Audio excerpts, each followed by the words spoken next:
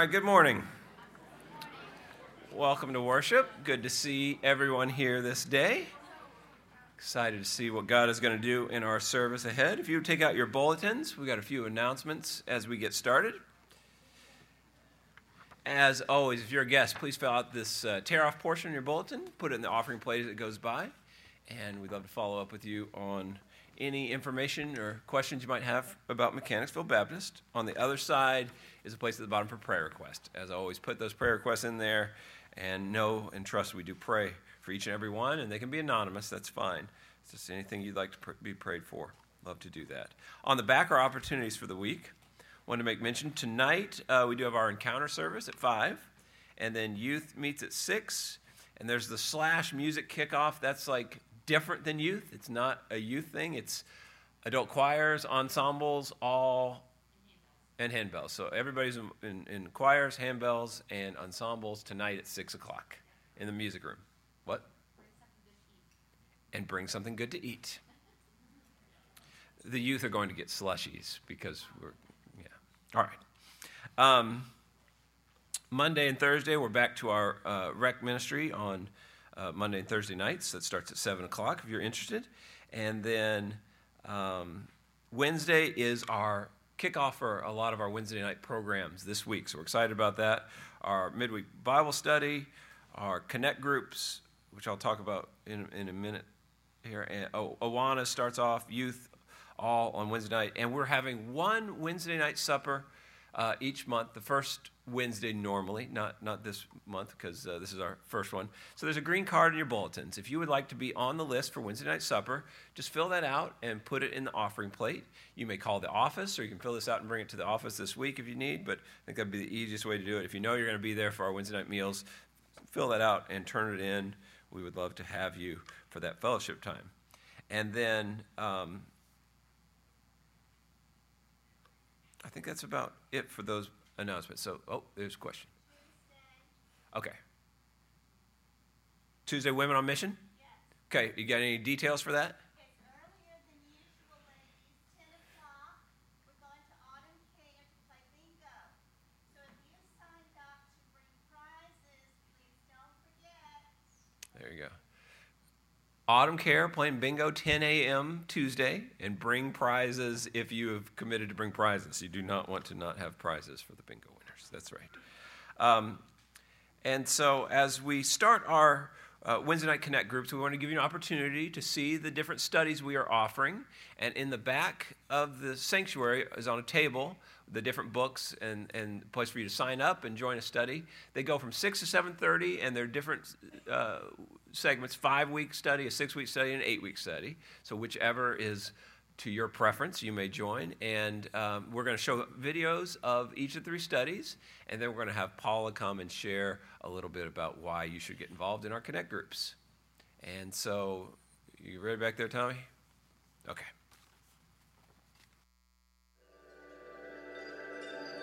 My goal is to put hope in people. I genuinely believe that if we keep making right choices, it's going to open doors and help us with the great adventure of life. I'm up to, I think, chapter 6 or chapter 7 at the moment. I picked it up last night, got it yesterday. I'm reading Pastor Brian's book, Live, Love, Lead.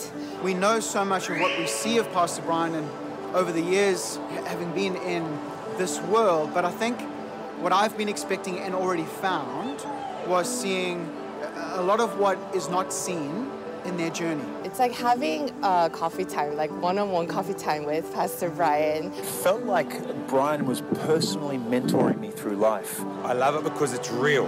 I love it because you hear his heart. I love it because you see his life story. This book is important because people need help, and they need it now, and they need practical things that they can use to change their world. And this book is that. For us, living in here in Spain, the word leadership doesn't always mean something positive. And I just love that Pastor Brian puts on these pages his story, the great moments, the difficult moments, and actually to see the faithfulness of God. What I love about his story and about his book is the early and humble beginnings of Hillsong Church. 40 people in a warehouse. That speaks to everybody, and I love it. I've been trying to tell Dad for my entire life that he needs to write this book, a book where he's just really just puts himself completely into it and gives people an opportunity to see who he is. It's been encouraging, so encouraging to hear this is what he's walked through and this is what he saw and this is maybe all he could see at the time. You know, if I want to look at my best friends or look at my family members, people who don't necessarily know a relationship with Jesus, I want to give them an opportunity to see the real story.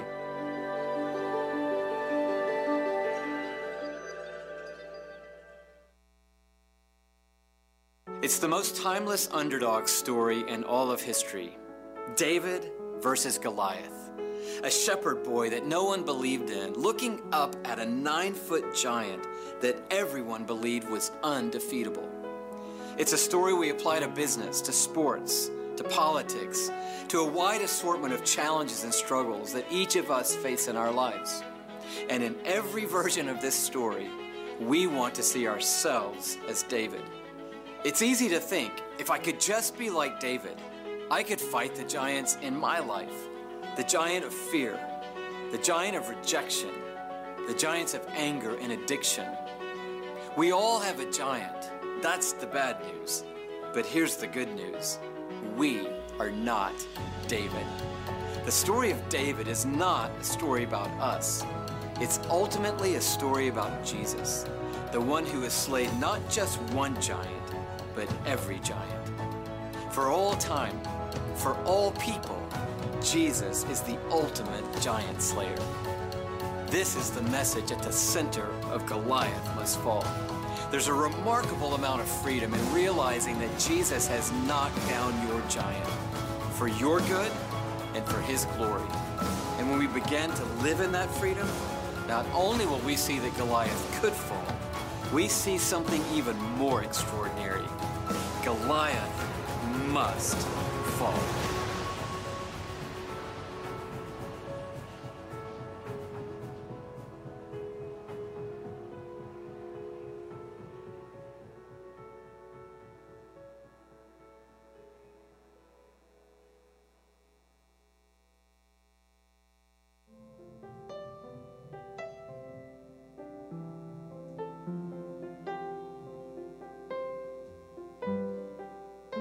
I've had the privilege of ministering through music for almost 20 years now. As a songwriter or recording artist, a performer, as well as a worship leader right here at Perimeter Church. But this latest endeavor of writing a book really took me out of my comfort zone. The idea to write When God Doesn't Fix It emerged over just the past few years of having more and more opportunities to share my story. As I honestly shared my faith journey, the good, the bad, and the ugly, I became more and more convinced that the greatest ministry that any of us have to offer is to share our stories. It is through our imperfect lives, even our most broken chapters, that God's faithfulness is truly showcased. Yet, as a mom of a 1-year-old with twins on the way, I really struggled to see how I could find time to write out such a story.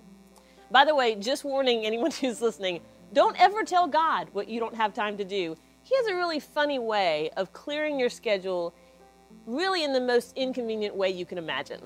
So 7 months into my pregnancy with twins, I was put on mandatory bed rest, having to cancel all of my events, being banished to my couch by my mother and my husband, who graciously took care of our little girl and our entire home for the remainder of my pregnancy. But the true reason I wrote When God Doesn't Fix It wasn't that I had to find something to do during my maternity leave to avoid cabin fever. I wrote it to share the hard truths that God has been teaching me ever since my husband was diagnosed with a brain tumor. This book is for anyone who has ever had God answer their prayers differently than they asked, or maybe in a different time frame than they expected. And that's why I hope that you will join me on this 5-week journey through When God Doesn't Fix It. During our time together, we will see how God can redeem our past and give us hope for the future. And we will see that while God may not fix everything that's broken in our lives, He will lead us to a place where we are better because of it. On Christ the solid rock I stand, all other ground is sinking sand. All other ground is sinking sand.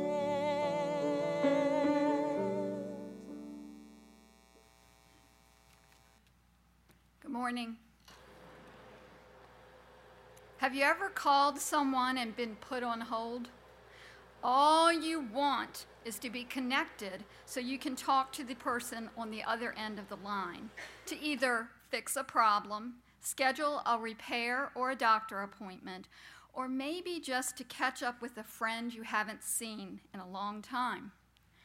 Being on hold is no fun. You've made the effort to connect, and you're being held from getting through. It seems like you wait forever. Sometimes music is played to make the wait more enjoyable. I, personally, try to clean a bathroom or do another household chore while I'm on hold. Once the connection is made, you're so relieved. You can finally talk to the person to work toward problem resolution, schedule the repair appointment or the doctor appointment, or catch up with that old friend to rekindle and grow a friendship. Have you ever put God on hold? He is calling to, and you need to complete that connection with him in the new Connect groups that we're starting this Wednesday at 6. Answer his call. Don't put him on hold. Maybe you need to fix or repair a problem in your own life, or need care from the great physician, or maybe you need to just catch up with Jesus and rekindle your friendship with him. Here's a scripture that I had in my devotion this morning that really fits what I'd been thinking about I was going to say, and it's Jeremiah 33:3. Call to me, and I will answer you, and tell you great and unsearchable things you do not know. And for me, that's what happens when we connect with others and with God in these small group Bible studies. God teaches us great and unsearchable things. And again, we have a table in the back for you to sign up with the Connect groups. And I'm also going to put a plug in for the Encounter groups on Sunday nights. They are an awesome worship and Bible study experience. Thank you.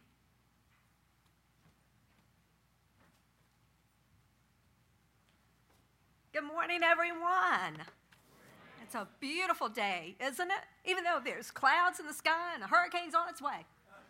It's okay, because we all love God, and we're so glad that we can join together. So have your hymnals ready to page 388, Make Us One. Stand, greet each other, and then we'll join together and sing.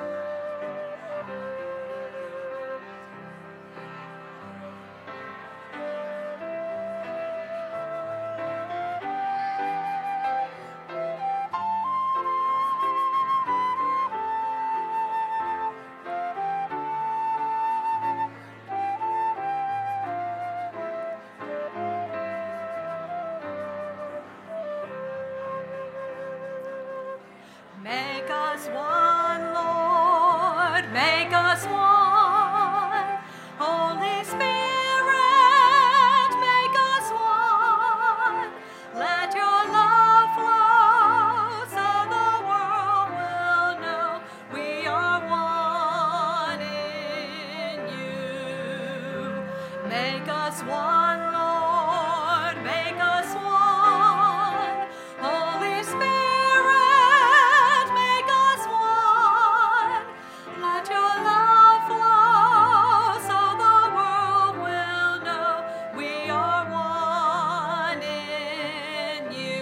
time. Make us one, Lord, make us one. Holy Spirit, make us one. Let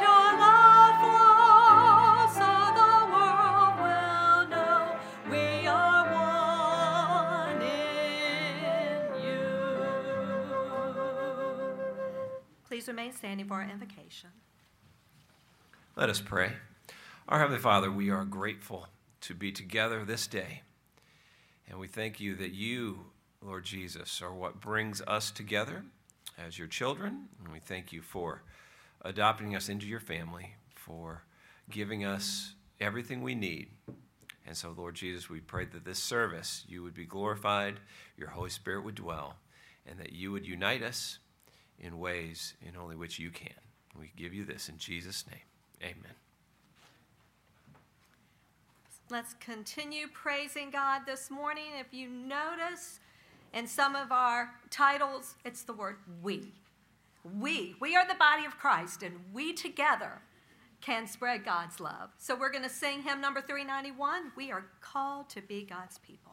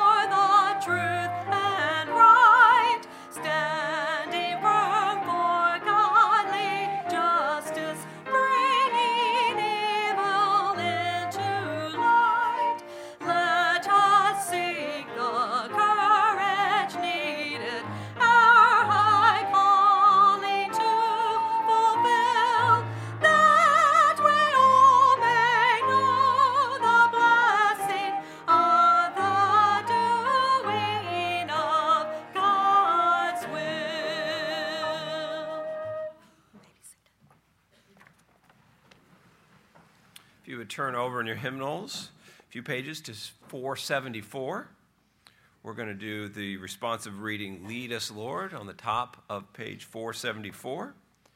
And there are worship leader will be myself, you all will be worshipers, and then the women and the men will all have their own lines as well. So let us start.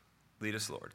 What does the Lord your God ask of you, except to fear the Lord your God by walking in all his ways, to love him, and to worship the Lord your God with all your heart and all your soul? Lord, lead me in your righteousness. Make your way straight before me. Make your ways known to me, Lord. Teach me your paths. Guide me in your truth and teach me, for you are the God of my salvation. I wait for you all day long. May our Lord Jesus Christ himself and God our Father, who has loved us and given us eternal encouragement and good hope by grace, encourage your hearts and strengthen you in every good work and word. You belong to Christ and Christ to God. Whether we live or die, we belong to the Lord. So once again, I ask you to get your hymnals and turn to page 385. They'll know we are Christians by our love. Stand.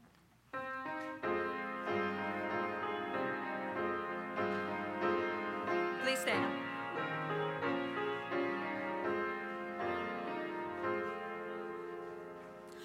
We are one in the Spirit, we are one in the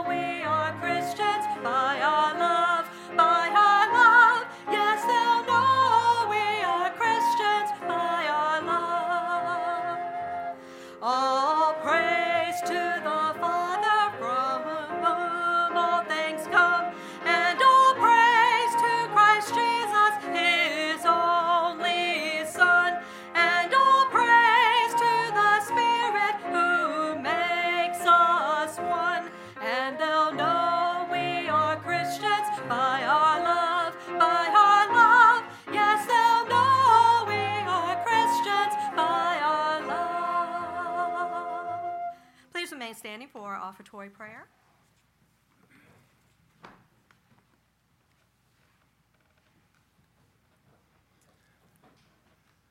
Let us go to God in prayer. Gracious Heavenly Father, the Spirit is amongst us, and you have provided for each and every one of us, and you have shown us and given us the example to give back to your storehouse so you can use it for the needs of your kingdom. Bless the gift and the giver. We ask all this in Jesus' name. Amen.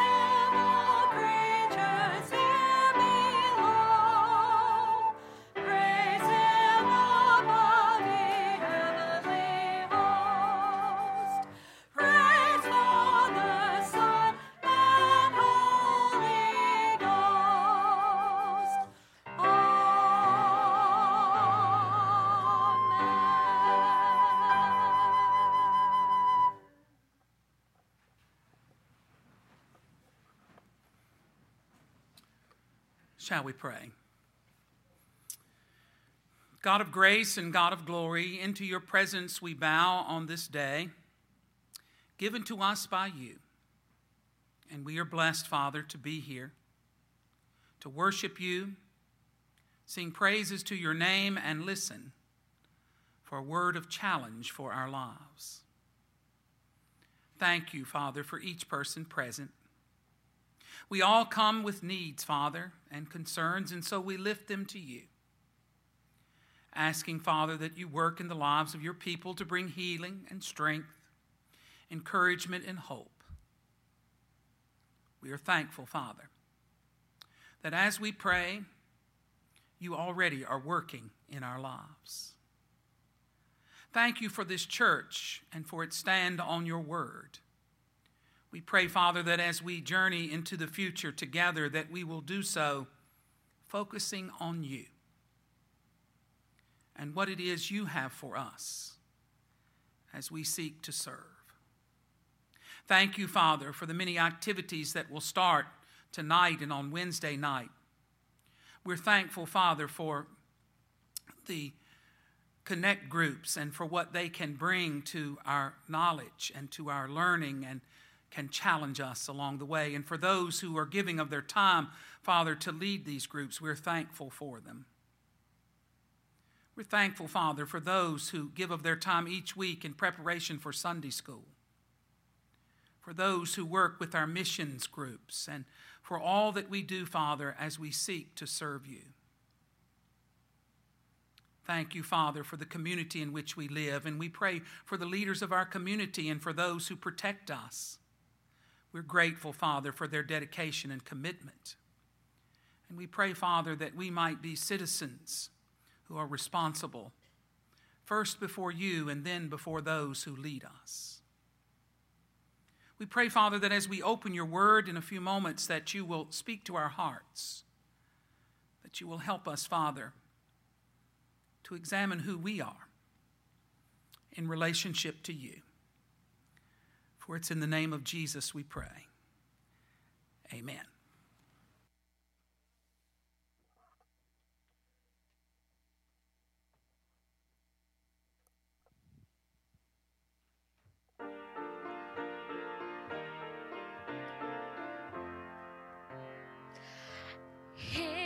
Exalted, the King is exalted on high. I will praise him. He is exalted, forever exalted, and I will praise his name. He is the Lord, forever his truth shall reign. Rejoicing his holy name. He is exalted, the King is exalted on high. He is exalted, the King is exalted on high. I will praise him. He is exalted, forever exalted, and I will praise his name. He is the Lord, forever his truth shall reign. Heaven and earth rejoicing his holy name. He is exalted, the King is exalted on high. He is the Lord, forever his truth shall reign. Heaven and earth rejoicing his holy name. He is exalted, the King is exalted on high. He is exalted, the King is exalted on high.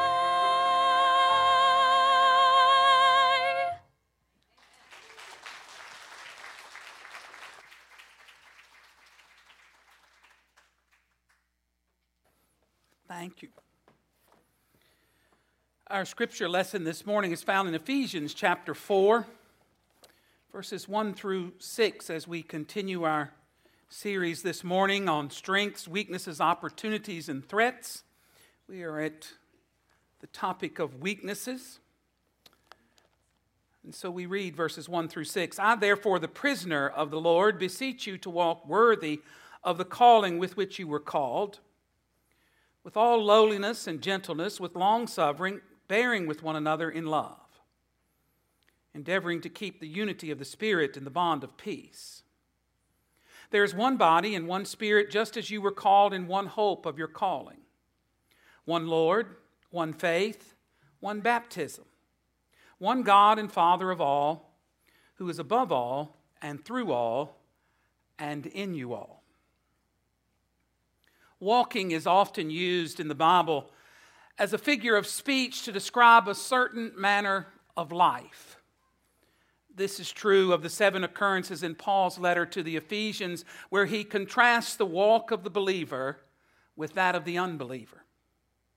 Having laid a foundation in a theological exposition of the theme Christ in the church, Paul now takes up his practical purpose as he sets before his readers the guidelines of Christian conduct and deportment in the world. But before he gets involved with details, he must first give an overall picture of what it is to be the church's calling in the world. In chapters 1 through 3 of Ephesians, Paul describes the height and depth, the glory and wonder of the Christian calling. It is a glorious privilege to be a Christian. In chapters 4 through 6, he urges Christians to walk worthily of such a privilege. Paul is urgent in his request in verse 1. As a prisoner for the Lord, then I urge you to live a life worthy of the calling you have received. Paul is saying you are representatives of Christ in the world. Let your manner of life be such that it will not be a reproach to your master. When speaking of the weaknesses of our church and the church in general, it is important to note that the weaknesses grow out of a lack of worthily walking before Christ. The Vision team, as it was renamed in the last business meeting, has been meeting for several months, searching and seeking for ways as a church we can move into the future walking with our Lord. One of the ways to do this is to evaluate who we are as a church in light of strengths, weaknesses, opportunities, and threats. But in order to do this, it is important for us to look at our weaknesses from a spiritual perspective as we evaluate our walk with the Lord. 3 things about this worthy walk, all hinging on our text, are suggested in Ephesians. So we will look at those as we look at our weaknesses this morning. First, the manner of the worthy walk. Paul says, with all lowliness and meekness, with long-suffering, forbearing one another in love, giving diligence to keep the unity of the Spirit in the bond of peace. Verses 2 and 3. Let us measure ourselves by these 2 verses of Scripture and realize how far short we fall. The tone and temper of the believer's life and deportment are set out in verse 2. The moral qualities therein described are best understood as the fruit of the Spirit in view of Galatians chapter 5, verses 22 through 23. If we are not producing fruit, then we are not walking worthily of the calling we have in Christ Jesus. Fruit is the product of our walk. They are completed by the encouragement Paul gives to maintain the unity of the Spirit. The Spirit makes possible by His activity within the church this bond of peace that keeps us together. And there are 2 matters stated here. First, there is a unity which the Holy Spirit creates. And second, Christians have a responsibility to cherish it by their harmonious relationships. In the bond of peace is a phrase which denotes how the unity is preserved. It is made fast with bonds of peace. We are held together as we work together in peace, as we walk together with the Lord, forged by the reconciling work of Christ Himself. One of the tendencies of this church, and for that matter any church, is to look for ways to break this bond of peace by creating disunity by whatever means. We are encouraged, even commanded by God or by Paul, to live humbly with one another, recognizing one another's weaknesses, but not dwelling on them. First, Paul says, with all lowliness and meekness. More exactly, this reads, with all modesty and humility of spirit. We need these qualities. The weeds of Pharisaic attitudes spring quickly in our hearts. How easily we feel ourselves to be spiritually superior to other Christians, but we are not to do so. This is not a worthy walk. Again, Paul says, with long suffering, or with patience, freely rendered. This reads, enduring with unruffled temper. Sometimes we hear a person say, I can endure what they say about me if it's true, but if it's not, I just can't stand it. But this is not the imitation of Christ. This is not his spirit. Peter tells us of our Lord, who did not sin, neither was guile found in his mouth, who when he was reviled not again, when he suffered, he threatened not. 1 Peter chapter 2. James tells us in the first chapter of James, verse 19, let every man be swift to hear, slow to speak, and slow to wrath. How often we turn these around. If we are to endure with unruffled temper, what a difference it would make. As Christian men and women growing in Christ, we should not be so easily offended. Again, Paul says, forbearing one another in love. Freely rendered, he is saying, putting up with one another in a spirit of love. But what if some person in the church can endure with unruffled temper? Paul says it this way, put up with that person, bear with him. As long as people are human, there will be a need for Christian forbearance. Why are we short on Christian forbearance and patience? Perhaps it is because we are short on Christian love. We practice forbearance in our homes. Ask any man about his wife or any wife about her husband. Our patience sometimes wears thin, but most of the time we forbear each other because we love each other. In like manner, we are to love one another as members of Christ's church. We are the family of God, and we are supposed to be walking in the same direction. Still again, Paul says, giving diligence to keep the unity of the Spirit in the bond of peace. No member of any church is to do or say anything to mar or destroy the fellowship of the church. To be guilty of such a thing is a grievous sin with which few can compare, and the penalty is terrible. The Scripture says, if anyone defiles the temple of God, God will destroy him. For the temple of God is holy, which temple you are. And as followers of Jesus Christ, we are that temple when we are here. But this is not a negative command. It is positive, something we are to do. We are to work diligently at keeping the unity of the Spirit in the bond of peace. The second thing we can learn about our weaknesses in this passage is the direction of the worthy walk. We do not become worthy, mature Christians in a moment. We do not grow until a full-grown man, unto the measure of the stature of the fullness of Christ in the twinkling of an eye. We must walk in that direction. And walking in that direction means we come together to learn and to grow. If we are not walking in that direction, we are either walking in the wrong direction or not walking at all. And this weakens the church.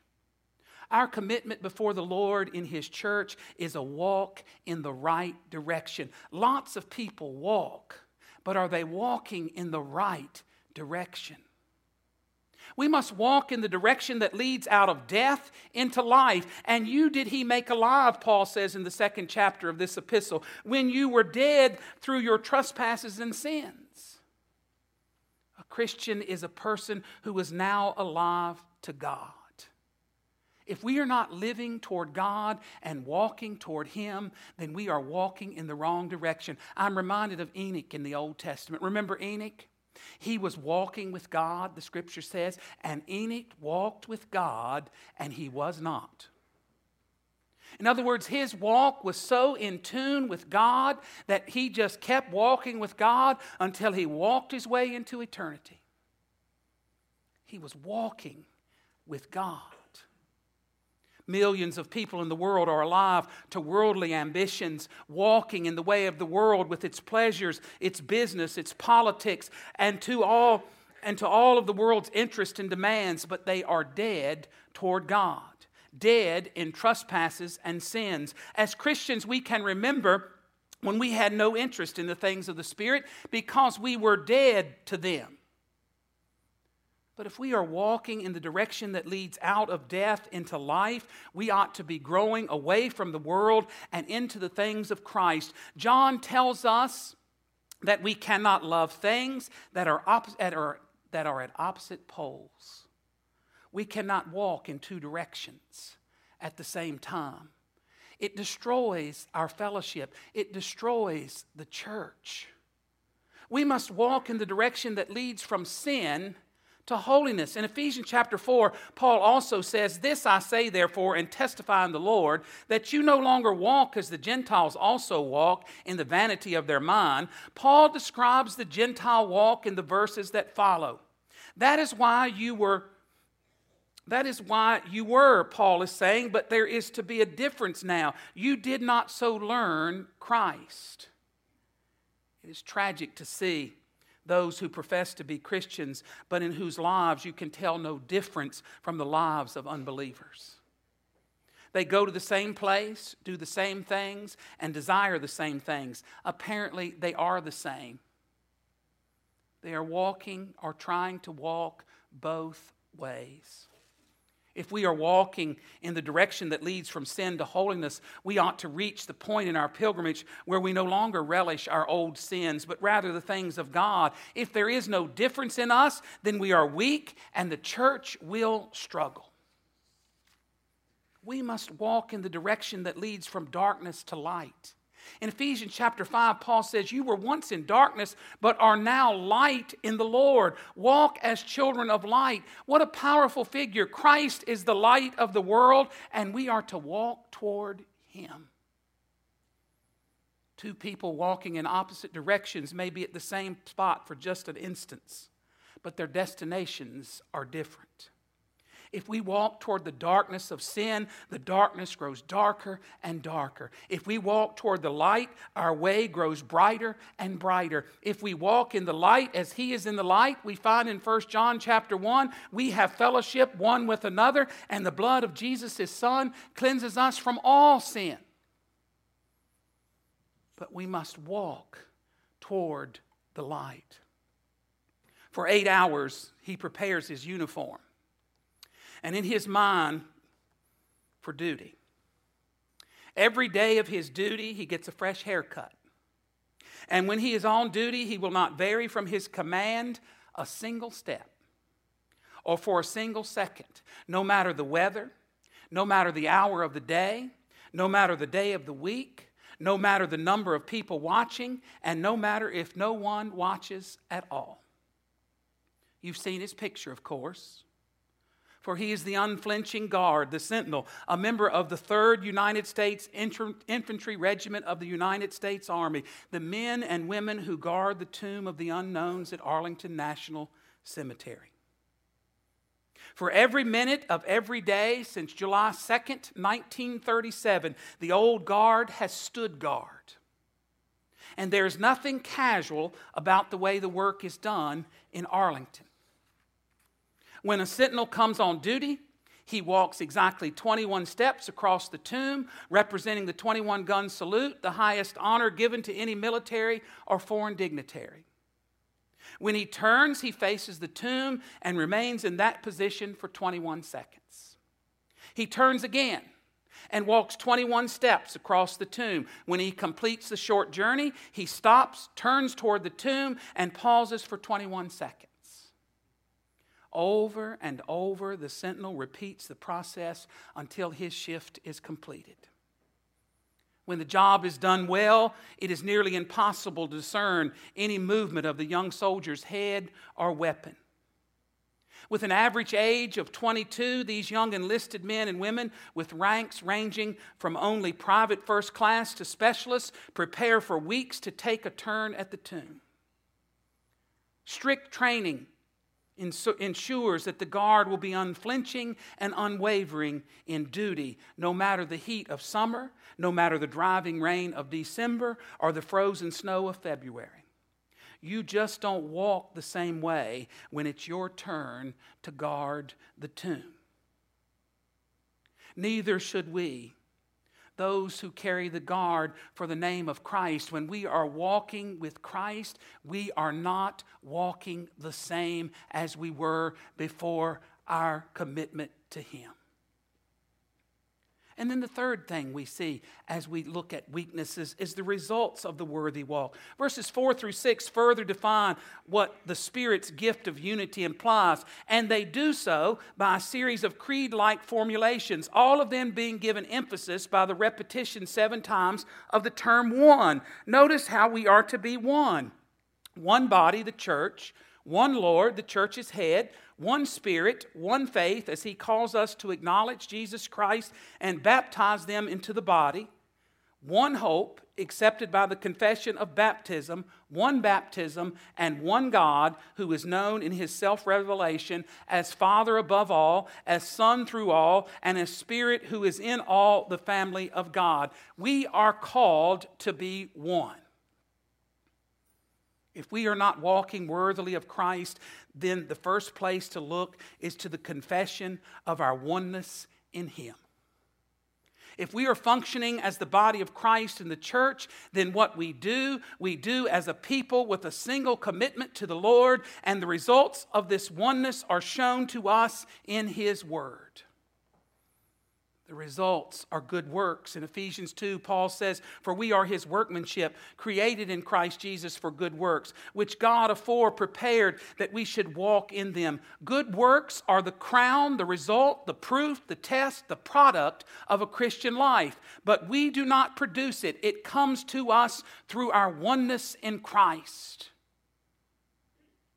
The result then of this growth is God's love. Paul says in Ephesians 5, "Be therefore imitators of God as beloved children, and walk in love, even as Christ also loved you and gave Himself up for us."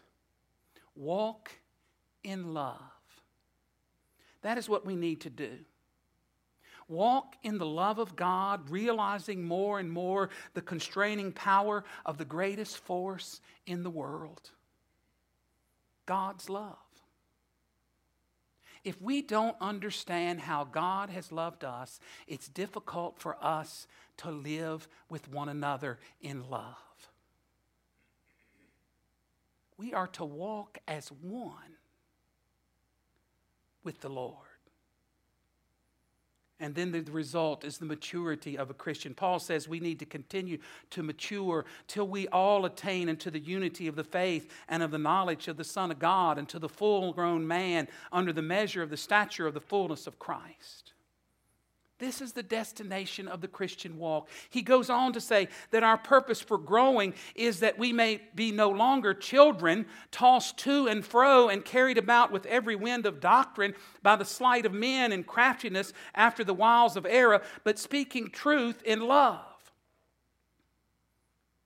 May grow up in all things unto Him who is the head, even Christ. We walk toward Him. We mature as we walk toward Him. One of the weaknesses of the church is we listen to too much stuff. Stuff that confuses who we are and what we're all about. The world would have us believe that the church is dead or dying.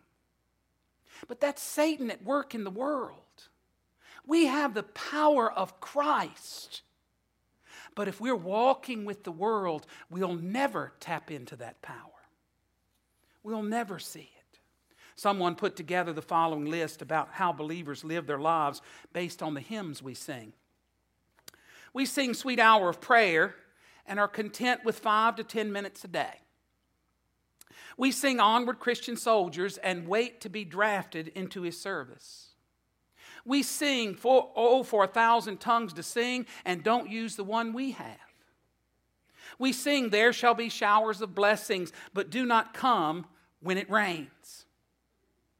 We sing, blessed be the tie that binds, and let the least little offense sever it. We sing, serve the Lord with gladness, and gripe about all we have to do. We sing, I love to tell the story, and never mention it at all. We sing, we're marching to Zion, but fail to march to worship. We sing, cast thy burden on the Lord, and worry ourselves into a nervous breakdown over things we have no control over. We sing the whole wide world for Jesus and never invite our next door neighbor to come to church. We sing, O day of rest and gladness, and wear ourselves out traveling, cutting grass, or playing golf on Sunday. We sing, throw out the lifeline, and content ourselves with throwing out a fishing line. If we want to know where we're weak, it's in ourselves, never in God. He calls us to walk toward Him. God has given each person differently. We all have different abilities, gifts, strengths, weaknesses, and all these God-given traits are directly given to accomplish God's will for our lives. As we apply this teaching of Paul to our lives, we find both a caution and an injunction. The caution is this: let no one sit in judgment of his brother. Let no one attempt to judge whether someone else is walking worthily or not. The injunction is this: let everyone ask him or herself, am I walking worthily or unworthily of the calling with which I was called? You know, if we can't walk, we go to therapy, don't we? And somebody teaches us how to walk again. The therapy we need most of all is the Word of God. It will show us how to walk. It will teach us how to walk again. But it's up to us to admit we need to learn to walk. Shall we pray?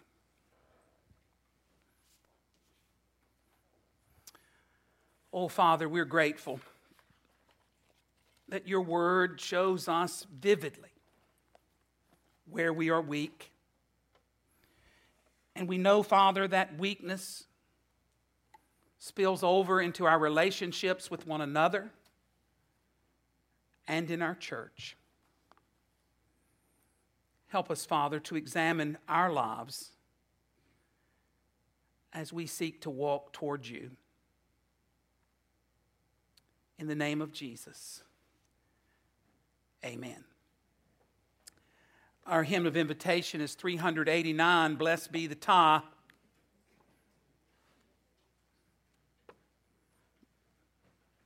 Mentioned just a moment ago, we are to walk together with the Lord, and we cannot do it unless we are bound to one another by the love of Christ.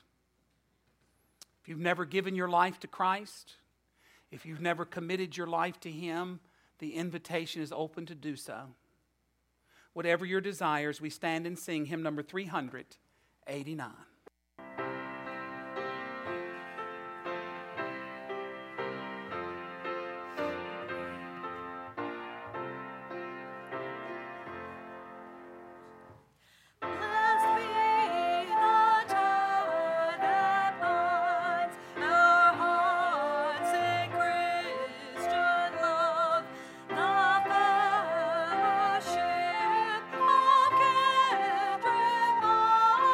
Yes.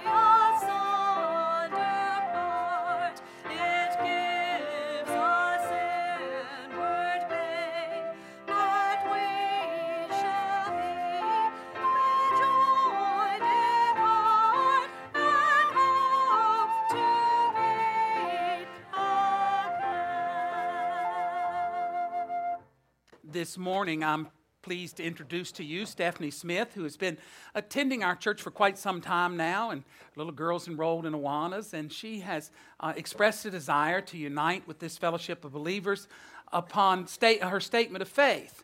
And so she has been baptized by immersion, and so we want to affirm this by saying amen. And so we're delighted to have you, Stephanie. I told you that's how easy it would be. We're grateful to have you. I'll ask you to stand here if you don't mind and let the people greet you, because they can you'll never remember all their names, but at least they can speak to you. And we're grateful that you've come to be a part of this. Thank you all for being here today. We don't know what the hurricane's going to bring, or if anything, and I went to Blacksburg yesterday, and they told us all day long that it was going to rain all day long. And I have sunburn. That's how much it rained when I was in Blacksburg yesterday, okay? So we never know. But if we have to change our schedule here for whatever reason, you will know it. We'll get the word out. Hopefully nothing will happen, and hopefully everyone will remain safe wherever this thing may decide to land. But I'm not one to push the panic button yet, because we just don't know, and we just need to be aware, as they've told us. And I think that's one reason they try to scare us in the beginning, is so that we'll be ready if something does come. So we will pray for one another that if something does come, that we all will remain safe, and all the people around will be safe as well. Don't forget the encounter service tonight, and then the Connect group start on Wednesday, and we will be having our fellowship meal once a month, and after this month, it will be the first Wednesday of every month, okay? But this month, the reason it's the way it is because it's the kickoff night, so we want to do it that way. And the choir tonight, yeah. The choirs are coming tonight. Everybody that's involved in adult music, ensemble, bells, choir, need to be here tonight. Thank you for reminding me of that. I'm trying to get everything covered, and sometimes I forget. But just wanted to remind you of that going on. But thank you for being a part of this service today. Let's bow for a benediction. Gracious Lord, as we leave today, we do so recognizing that you are sovereign and you are Lord, and that we are to walk in the direction with you. Help us, Father, to set aside all of those things that would distract us and walk toward you. Speak to our hearts and minds as we leave today, keeping us ever mindful of your grace and of your sustaining love. For we make this prayer in the name of Jesus. Amen.